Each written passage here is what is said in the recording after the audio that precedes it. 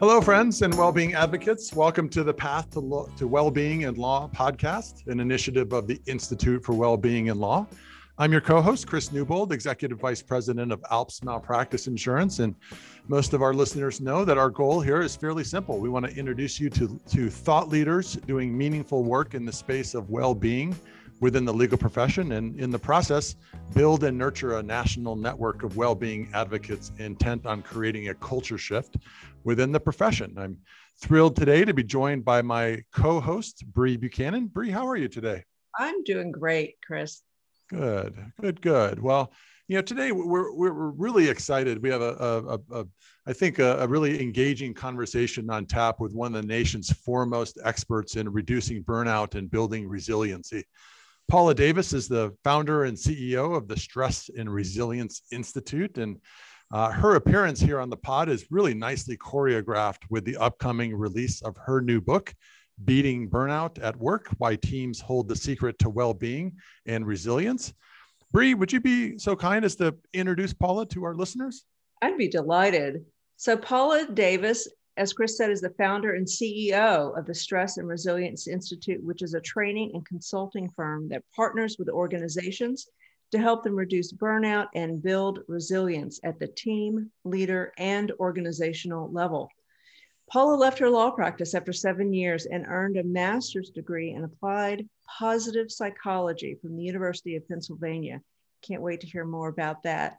And as part of her postgraduate training, Paula was selected to be part of the UPenn's faculty teaching and training resilient skills to 40,000 soldiers and their families as part of the Army's Comprehensive Soldier and Family Fitness Program, which just sounds fascinating to me. She truly is an expert in this arena. She's been featured in the New York Times, the Washington Post, Forbes, and is a two-time recipient of the Distinguished Teaching Award from the Medical College of Wisconsin. So, Paula, welcome. We're so glad that you're here.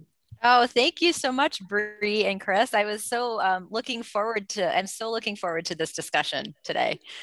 And we're going to start you off with a question that we ask all of our guests. And I think it's really fascinating to hear a little bit of a backstory of what brings you to the well-being movement. As we've interviewed wonderful people over the past several months, we've definitely found that folks have something that has a story there that drives their passion for the work. And we'd love to hear about yours. Yes. So the simple answer is that I burned out during what became the last year of my law practice. So I practiced in total for 7 years, and really going into the 6th year of my practice, was just noticing that I wasn't kind of in love with my practice the way that I had been. I was disengaging in certain ways. I just wasn't as connected to things as I had been. And I just didn't feel like I was managing my stress in the same way. I didn't know what burnout was. Like, if you had told me there was a word called burnout, I may have cobbled together some sort of definition of it, but I certainly didn't have an appreciation for the nuances of what that was. And really over the span of about a year's time, kind of started on one end of the spectrum of burnout, where I'd show up to work just 10 minutes later and it's like, Monday, I don't want to go in. And so everything became a little bit more effortful. And as that progressed, it became really very much a feeling of exhaustion that I couldn't shake, feeling very cynical, especially toward my clients. So outwardly very professional, but a lot of inward eye rolling going on with, do we have to have this conversation? Can you figure this out yourself? You're not going to listen to my advice anyway, so why are we having this conversation? Right. Kind of mentality, to really, at the worst part of it, experiencing panic attacks on a very regular basis, and then being in the emergency room twice because of the stress. I had stomach aches that were so bad that I couldn't physically move. And so I had to go to the hospital for that. So really seeing kind of that whole span of not so great stuff, took a few wrong turns, but eventually decided that I wanted to go back and get a master's degree in applied positive psychology, thinking that learning the science of well-being and learning the science of resilience and what have you would provide me with the ability to teach other busy professionals, other lawyers, how not to end up in the position that I ended up in. Right, right. Well, can you tell us, I'm really curious about, again, the notion of you kind of finding yourself, I characterize it as unhappy, right? In the profession, and kind of what then took you to, I hear these great things about this MAP program at the University of Pennsylvania, right? And it seems like this secret society of awesome, people who want to kind of re-engineer things in a very positive way. Again, a master's of applied positive psychology. What took you there, and then how did that ultimately lead to your development of the Stress and Resilience Institute? It took me a long time to find the program. I didn't, just happen to go, wow, there's this thing called positive psychology, and it's at the University of Pennsylvania. When I was thinking about recrafting my career when I was burning out, I actually, I love to bake. So I thought I was going to be a pastry chef. So I had applied to the French Culinary Institute in New York City and was accepted and was going to go to pastry school, and had the opportunity before I went to do a little bit of a week-long kind of externship at a swanky restaurant in San Francisco near where my brother used to live, and hated every minute of it. And it was at that point where I took a step back and thought, I need to be a little bit more intentional now about what I really want to do post, legal profession career. And I ended up hiring a coach who had just finished the positive psychology program that we're talking about. And I said, there's positive psychology? What is that? Because my undergrad is in psychology, and I've been fascinated with that area of science. And sorry, I'm hearing a lot of echo. That hasn't happened before. Yeah, let's take a break here and figure that out. And maybe because a wonderful thing is we have the ability to edit. So we could just pick it up, fix the problem, and then pick it up with the question that Chris asked. Sure. Paula, can you tell us about the MAP program? And obviously, it sounds like you've studied psychology in your undergrad, and I had never heard of a Master's of Applied Positive Psychology. It looks to be at the University of Pennsylvania. What led you there, and how did that ultimately kind of transition you into the Stress and Resilience Institute? I hadn't heard of it either, and it was absolutely fascinating to me. I was less than intentional in terms of figuring out my next step after my law career, and thought that I was going to go to pastry school because I loved to bake. And so it was, again, just sort of this random thing that I thought would be a fun thing to do. And I actually went so far as to do a week-long internship at a restaurant near where my brother lived in San Francisco, and immediately knew it was not the thing that I wanted to do, which was really frustrating because I thought I had figured it all out. I thought I had figured out my escape from law, and it turned out that it was the wrong direction. So what I ended up doing was hiring a coach to help me sort of be more intentional with the next steps in my career. And she had actually just finished the positive psychology, this MAP program at Penn. And she was telling me about it. And I said, there's a positive psychology program? Like, what is this? Because as you mentioned, my undergrad is in psychology, and I've always loved the science of it. But when I finished my undergrad, there wasn't this sort of program yet, and nor a named science of positive psychology. And I did not want to go and get an advanced degree in any other aspect of psychology, which is what led me to law school. And so I just started to dig into it, and everything about it just really intrigued me. And because I had wanted to get some sort of formal degree in the science of being able to, help busy professionals not burn out and deal with their stress and all of that, it just seemed to make the most sense for me, and just really was something that I connected to. And even when I started at the program, I don't know, there was nothing very, specific about positive psychology generally that made me go, I'm going to Penn to learn about this particular aspect of positive psychology. It was really just showing up and sort of being open to, what the science was and how I could apply it. And when we got to the components and the sections and the research on resilience, it just really connected with me. It connected with me in a lot of different ways. And I thought it was something, A, that I could have used, and B, that I could teach other people. And, the professors and the folks at Penn are really world-renowned experts in this area of science. And so once I dug into resilience, it's a passion of mine that has never left. And how this helped to form my institute is that when I finished the program at Penn, the United States Army had actually been putting together a Train the Trainer resilience program with Penn for their senior non-commissioned officers and officers, just to help them deal with the mental health challenges they were experiencing with all of the deployments and the high op tempo that was, going on at the time. And so I had a chance to be part of the training team, apply and be accepted to be part of the training team for that program. And what I thought was going to be, maybe one or two trainings here and there turned into, almost, certainly my postgraduate work, but almost every month for 3.5 years, either going back to Penn or traveling around the world to different Army bases to help teach this resilience program. And so it's really where I started to learn how to teach other people these skills and what that meant and what that looked like. And so certainly helped to form a very strong foundation for the Institute. Wow. So Paula, let's kind of dig into the subject matter here. Can you tell us about resilience? What is it? And in particular, how do we as lawyers cultivate that? Yes. So there are a lot of different definitions of resilience floating around, but the two common themes that most definitions have are, one, it's your ability to navigate stress and adversity and challenge and change and failure and setback.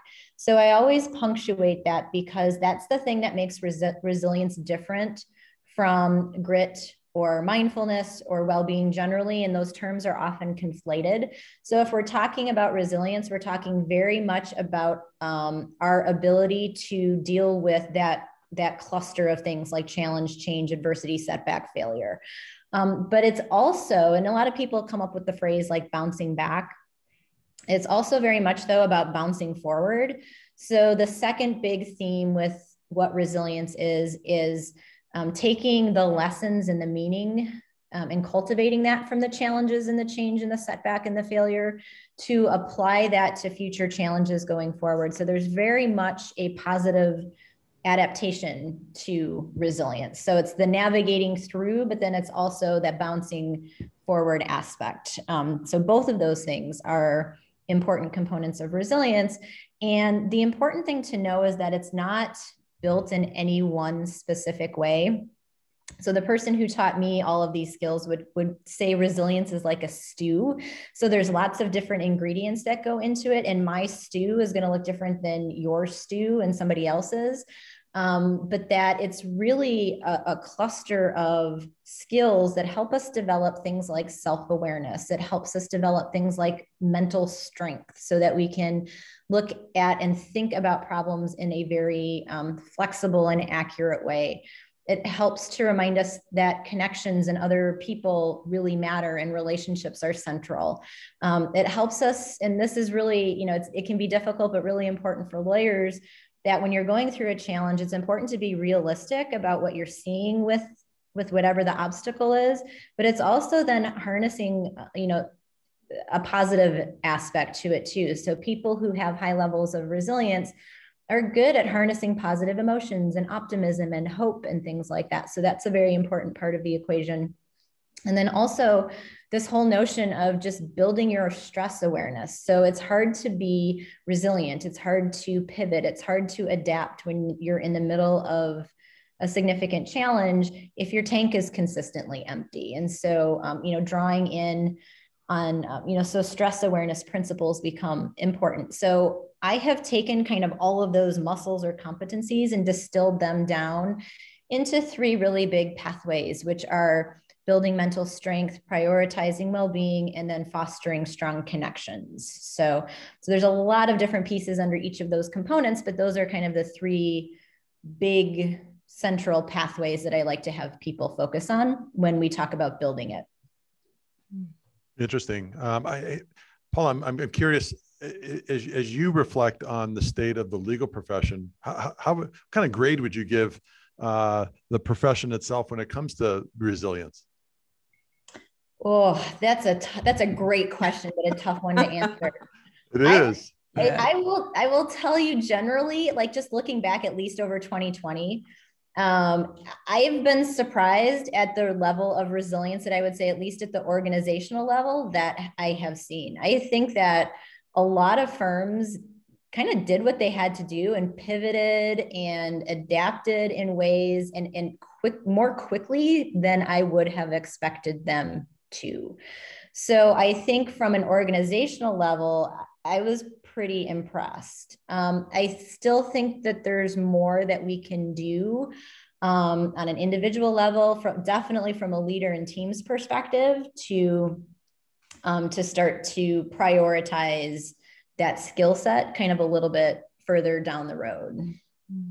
Paula, one more question before we take a break. And when I was a director of a lawyer's assistance program, I spoke to so many callers who were extremely distressed and pretty quickly could get down to the matter that they were not a good fit, basically, for a legal profession. They were very unhappy, and the things you have to do to be a lawyer wasn't a good fit for them.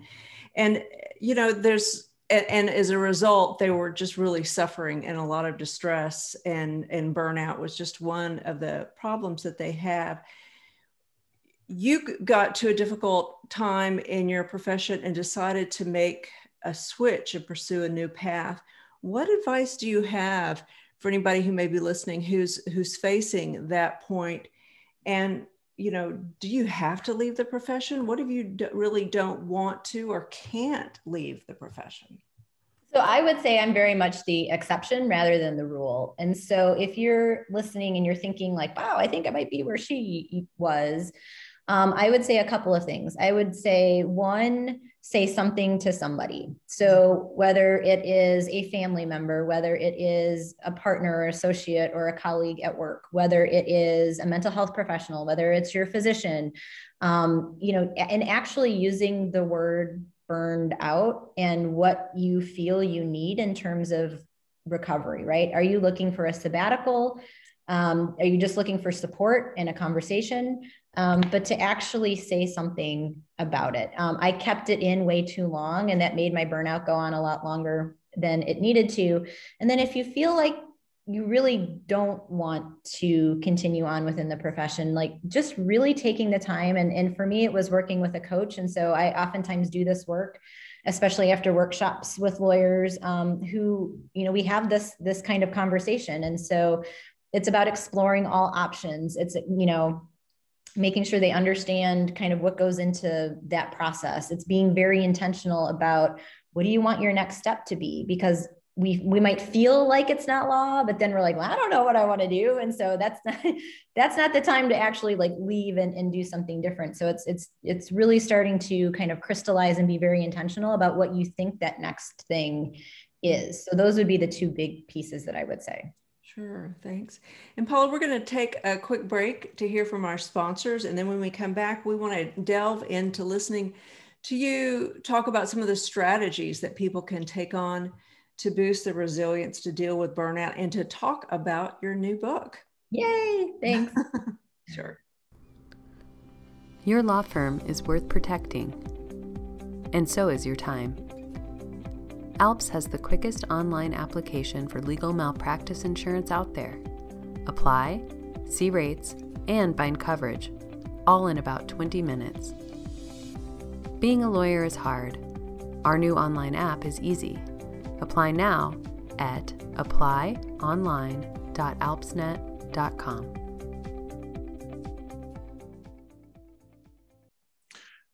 All right, we're excited to welcome Paula Davis to the podcast. Paula, one of the, obviously we want to spend some time talking about your upcoming book release.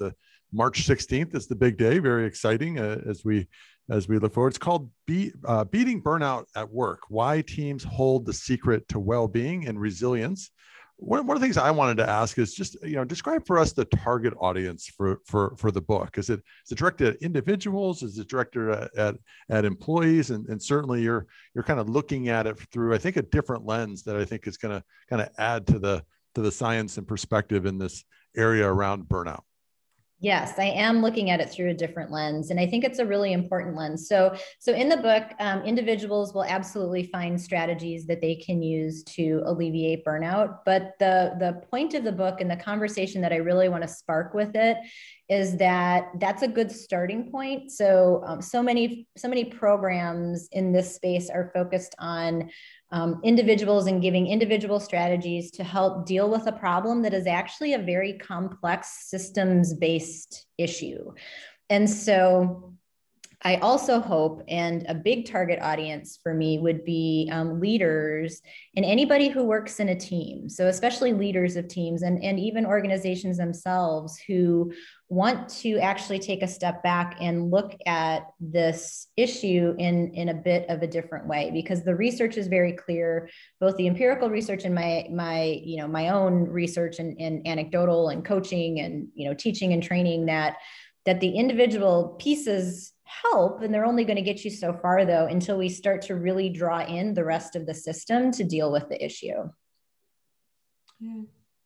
So, Paula, let's talk a little bit about just sort of definitionally if that's a word, burnout. How does it affect people? How do they recognize it? And then, so that's sort of looking at it from an individual perspective. And then how does burnout affect the employers?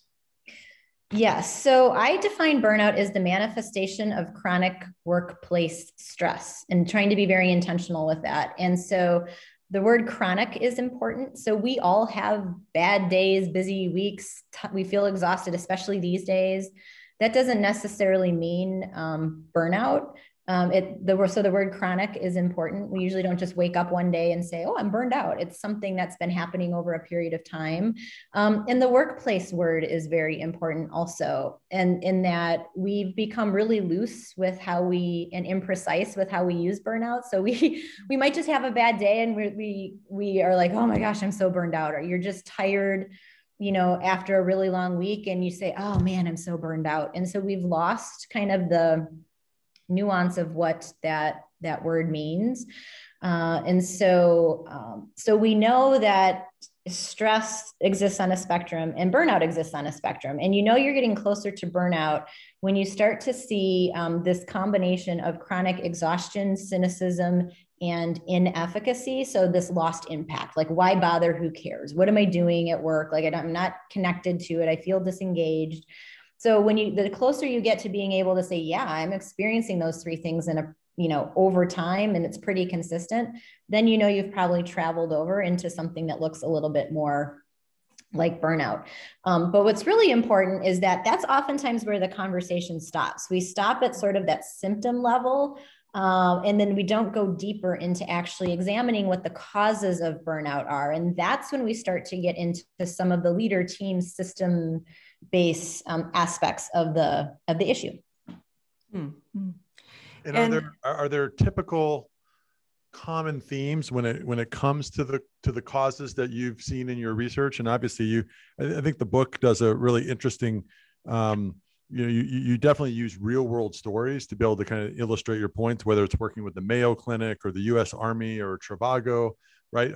I'm just kind of curious on what your real life examples, how that plays into the kind of the causes that allow teams, cultures, organizations to ultimately thrive. Yeah. So the basic thing for people to think about, if you want sort of a formula about like what causes burnout, it's an imbalance between your job demands and your job resources. So it's having too many of the demands, which are things that take consistent effort and energy about your work, and too few of the resources, which are the motivational and energy giving aspects of your work. And everybody's formula is going to look different. So just because you have more job demands than resources doesn't necessarily mean that you will burn out. You might have some really great resources that are really important, like team and leader support, or you have a lot of autonomy in your work, and that's really fortifying and protecting you from burning out. But the research really points to kind of like 6, there's more than this, but 6 especially important kind of core job demands that organizations need to be paying attention to, because these are big ones. If we aren't getting enough dose of these, this can be problematic. And so it is lack of autonomy. So not feeling like we have a choice or a say in over how our day unfolds, our projects that we can take on. Do we have decision-making discretion, especially when it impacts our work? High workload. This is a real tough one, because in my own research, this is probably the number one driver that I see, the number one demand that's pushing a lot of people toward the path of burnout, but it's not easily solved. And so this is a hard one, but it's an important one to pay attention to. So high workload, lack of support from your leadership or colleagues, unfairness. So if you are in an environment where there's a lack of transparency, there's arbitrary decision-making, favoritism happening, that's a big one. Values disconnect. So I know that I need certain things from work, and my work environment is either giving it to me or not giving it to me. So that's what that means. And then a lack of recognition. And I would say in my own research, this oftentimes tends to be the number 2 driver for a lot of people. And it's not just they don't hear thank you enough, which is part of it, but a lot of people will tell me that it is, I feel like I'm doing work at a certain level, but I don't have a title that matches that. I hear that from a lot of lawyers in corporate legal departments where, they expected a VP title or some extension of that, and they don't have it. And so that's a frustration, and then that is wearing, and they're not pulled into meetings and decisions that they know that they would be capable of being part of. And so I would say that's probably, like I said, like a number 2 that I see, but those are really the ones that leaders and teams and organizations need to be paying attention to. Yeah, we hear a lot about, kind of the qualities of highly effective leaders. I would guess that you would advance the theory that identifying those imbalances between demands and resources is probably oftentimes an overlooked element, because that's a precursor to then, really preventing and realizing the efficiency and the output of teams and organizations. And a lack of that either reflects a lack of empathy or a lack of understanding about how burnout ultimately occurs. 100%. And one thing I like to tell leaders too is that there's a fantastic assessment tool. You can measure those 6. So you can actually, and this is how I know, like when I tell you, like number 1 is probably workload, and number 2 is lack of recognition from my own work. Because I've given that assessment, it's the Areas of Work-Life survey, which is a fantastic tool to help leaders. And then I can have a very specific conversation with them and say, look, you have a lack of recognition problem. And if I'm able to do some coaching with the team on the back end of or after a workshop, I can start to distill then into very specific themes that I can, in a broad way, send back to the leader and say, look, here's kind of what I'm seeing in terms of what's going on with the team.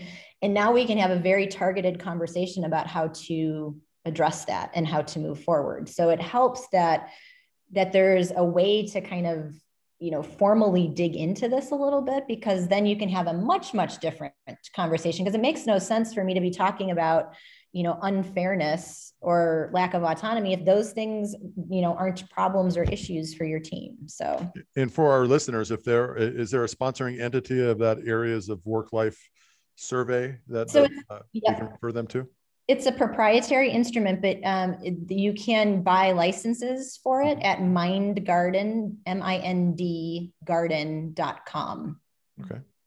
And so, Paula, we can't ignore the context in which we find ourselves right now. We're recording this in March of 2021. How has the pandemic increased burnout among workers and lawyers? So I think from a purely anecdotal standpoint, I would say it has definitely increased for many people. And a lot of the, I take a little bit of a measured approach when I see the headlines about like burnout is rampant right now and things like that, because a lot of where that's coming from are not empirically based studies, but simply, informal survey measures and tools of people, which are completely fine. But when I start to see, reports that there's like 80% of people feel burned out, in this particular profession or organization, I tend to take that with a little bit of a grain of salt, because what is probably being measured is maybe something a little bit more like stress or stress focused than actual burnout. But I would certainly say, from what I have heard from folks that, the rates are elevated and people are certainly feeling the swirl, especially folks who are parents and who are trying to manage those homeschooling and the, working and trying to get work done. And, all of a sudden our days are now extended and we don't have boundaries and things like that. So it'd be hard to say that things have stayed the same. I think the rates are higher.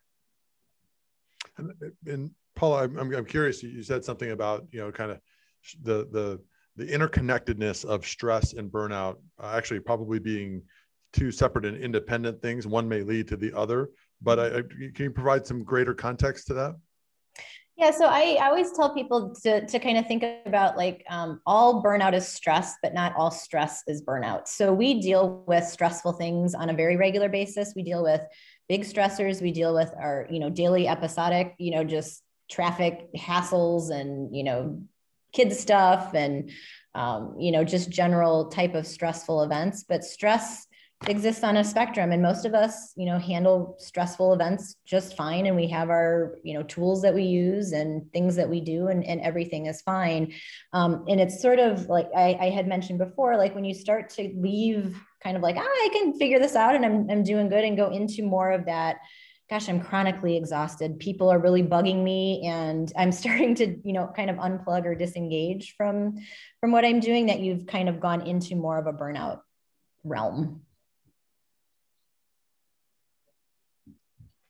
All right. And if you are, if you would characterize yourself in a position where you feel like you're approaching burnout, what can you do about it? Right. And what advice do you have for, law firm partners who kind of think about productivity issues? And I'm just kind of curious on, what's a pathway for folks when they kind of reach that realization? What can they do about it? So again, so I think, so there's kind of two aspects to that question. In part, it's kind of the right question, but also the better question is, how does the system need to react in order to make sure that positive cultures are developed so that people are less likely to burn out? So that's really the question that we should be looking at. But I don't want to ignore that there certainly are things that we can do. They're probably not what people intuitively think, though. So it's not about like wellness apps and yoga and things like that, which are completely wonderful stress management tools. But if you're burning out, it's deeper than that. It's about needing to take a step back and understand. I call it understanding your wiring. So a lot of lawyers, a lot of high need for achievement professionals, we say yes to everything. We're not good at asking for help. We have very, very narrow definitions of success, and we make comparisons based on that.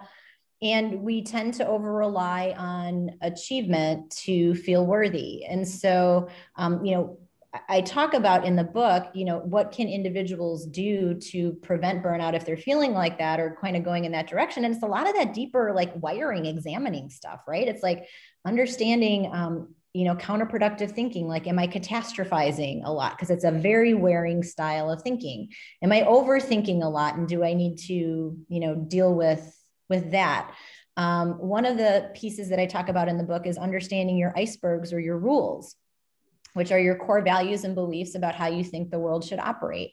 So a lot of lawyers carry with them very powerful beliefs about, clients come first in all circumstances. If I can't do something myself, then if I can't do it right myself, then I shouldn't do it at all. I have to be perfect, or there's no other standard. And so we have to understand how rigid those beliefs and values are, and how they are causing us to maybe not deal with stress in the right way. They impact our leadership abilities. They impact our ability to kind of form good relationships. And so it's that deeper level kind of conversation that needs to be had for individuals to really start to kind of turn the tide when it comes to burnout. But that's, of course, in the context of, the system stuff that we've talked about. Right. I'm really curious about, and in your book, you talk about the value of teams, about building well-being and resilience. Can you talk about why that is so particularly potent in dealing with these issues? Yeah, no, I've just become so excited about kind of this teams intersection over the last handful of years for a whole host of reasons, in part because, I think in the legal profession, we do a lot of work in teams, but we don't think that way. We don't talk in terms of teams language. And so there's a lot of things that we can leverage about the value of teams that I think we aren't doing right now. But where I initially kind of came up with that idea is I was thinking to myself, after reading all of this research, is like, wow, if the individual approach isn't the answer, but I can't walk into a firm and say, you have to change your organizational culture, because that's never going to happen either. It was sort of like, what is the doable kind of middle ground? What is the entry point into the system where I can really affect change at the team level collectively with leaders and with, individual contributors? And so the teams model made the most sense to me. For a lot of reasons. And, teams are really individual little mini systems. They're little mini cultures. And so every leader has the opportunity, and every person who's part of a team has the opportunity to influence their little culture in some way. And so for me, it was, if I can get these little mini systems and little mini cultures, kind of using some of these small strategies and techniques, that will help the team, which will have a ripple effect kind of, throughout the organization, is my hope. So, most people do their work in teams. Teamwork is, the way of work these days. And so there was just a lot of benefit to that entry point for me. And I think it's also interesting, I think, on the team side of things that, again, when you're part of a group of individuals that have identified and committed to a core set of values, right? Then you can, then cultural acceleration can occur, right? Yeah. And then accountability kind of comes into the picture a little bit more deliberately, as opposed to kind of everybody being on their own, either departmental or the practice area specific type cultures. It kind of allows you to, again, rally around something that can be more universal. And I think, you're a big proponent of, I think, a holistic approach rather than a more siloed approach. Yes, 100%. And one of the things that, most people say when I have when I was doing in-person workshops and I had a chance for lawyers to really sit down and talk about, their job demands and their job resources, almost universally, one of the most potent job resources that lawyers would cite in terms of, what's keeping me here, what I love about my work, is other people on their team, their colleagues. Like many of them would say, if it wasn't for this particular person or these three people, I would have a really hard time in this environment, or I would have left 5 years ago. So recognizing that and becoming better, I think, at relying on other people within the team in a whole host of ways, I think, can be very fortifying for people. And so much, it feels like so much of our quest on the well-being front is, we had Steve Wall from Morgan Lewis on the last podcast, and, he spoke so eloquently about the way that just, a common set of individuals as part of a team can engineer a culture shift on well-being. And it certainly feels like our ability to more effectively work through the team structure, whether it's an executive committee, partnership, group, or whatever it is, certainly seems like to be a potential catalyst for us when we think about well-being success.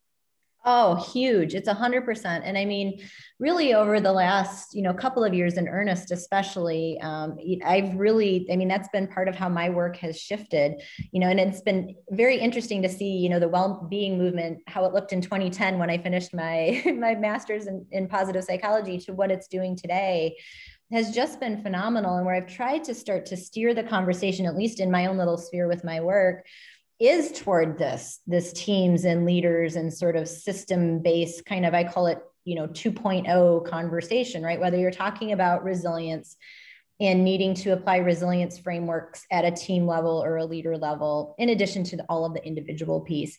But from a burnout standpoint too, the burnout conversation, I think, is going to necessitate a 2.0 conversation, because we just know so specifically that it can't be cured with just the individual approach alone. So I'm excited about that. That's so important. And Paula, as we round out our time together, tell us, where can we get your book? Yes. So I will send folks to beatburnoutnow.com. So that will take you to my book page on my website, where you will be able to find the Amazon link and a whole host of other spots to pre-order or buy my book. So beatburnoutnow.com. And fair to say, Paula, that you also work actively with organizations around the country, around the world, as they look to build more effective teams and reduce burnout and build resiliency? Yes, this is a lot. This is most of what I'm doing these days, and this is where I want to continue the direction and the focus. So it's nothing gets me more excited than like getting in and working with a team and talking to a team and starting to figure out some of these pieces about what's working well and what are areas that we can improve. Well, good. Paula, thank you so much for joining us on the podcast. I know that your work has broader applicability than just solely the legal profession, but certainly with your career pivot in the middle, I think the theories and the systemic approach certainly apply just as effectively to law firms and any entity within the legal space. Then we're talking more organizational shifts, right? And it doesn't necessarily, again, it applies, I think, across the board to the legal profession. So congratulations, first of all, on your book. We're excited to be able to get it and promote it to our well-being community. And we thank you so much for joining us on the podcast today. Thank you so much, Chris and Bree. I really enjoyed this conversation. Thanks, Paula.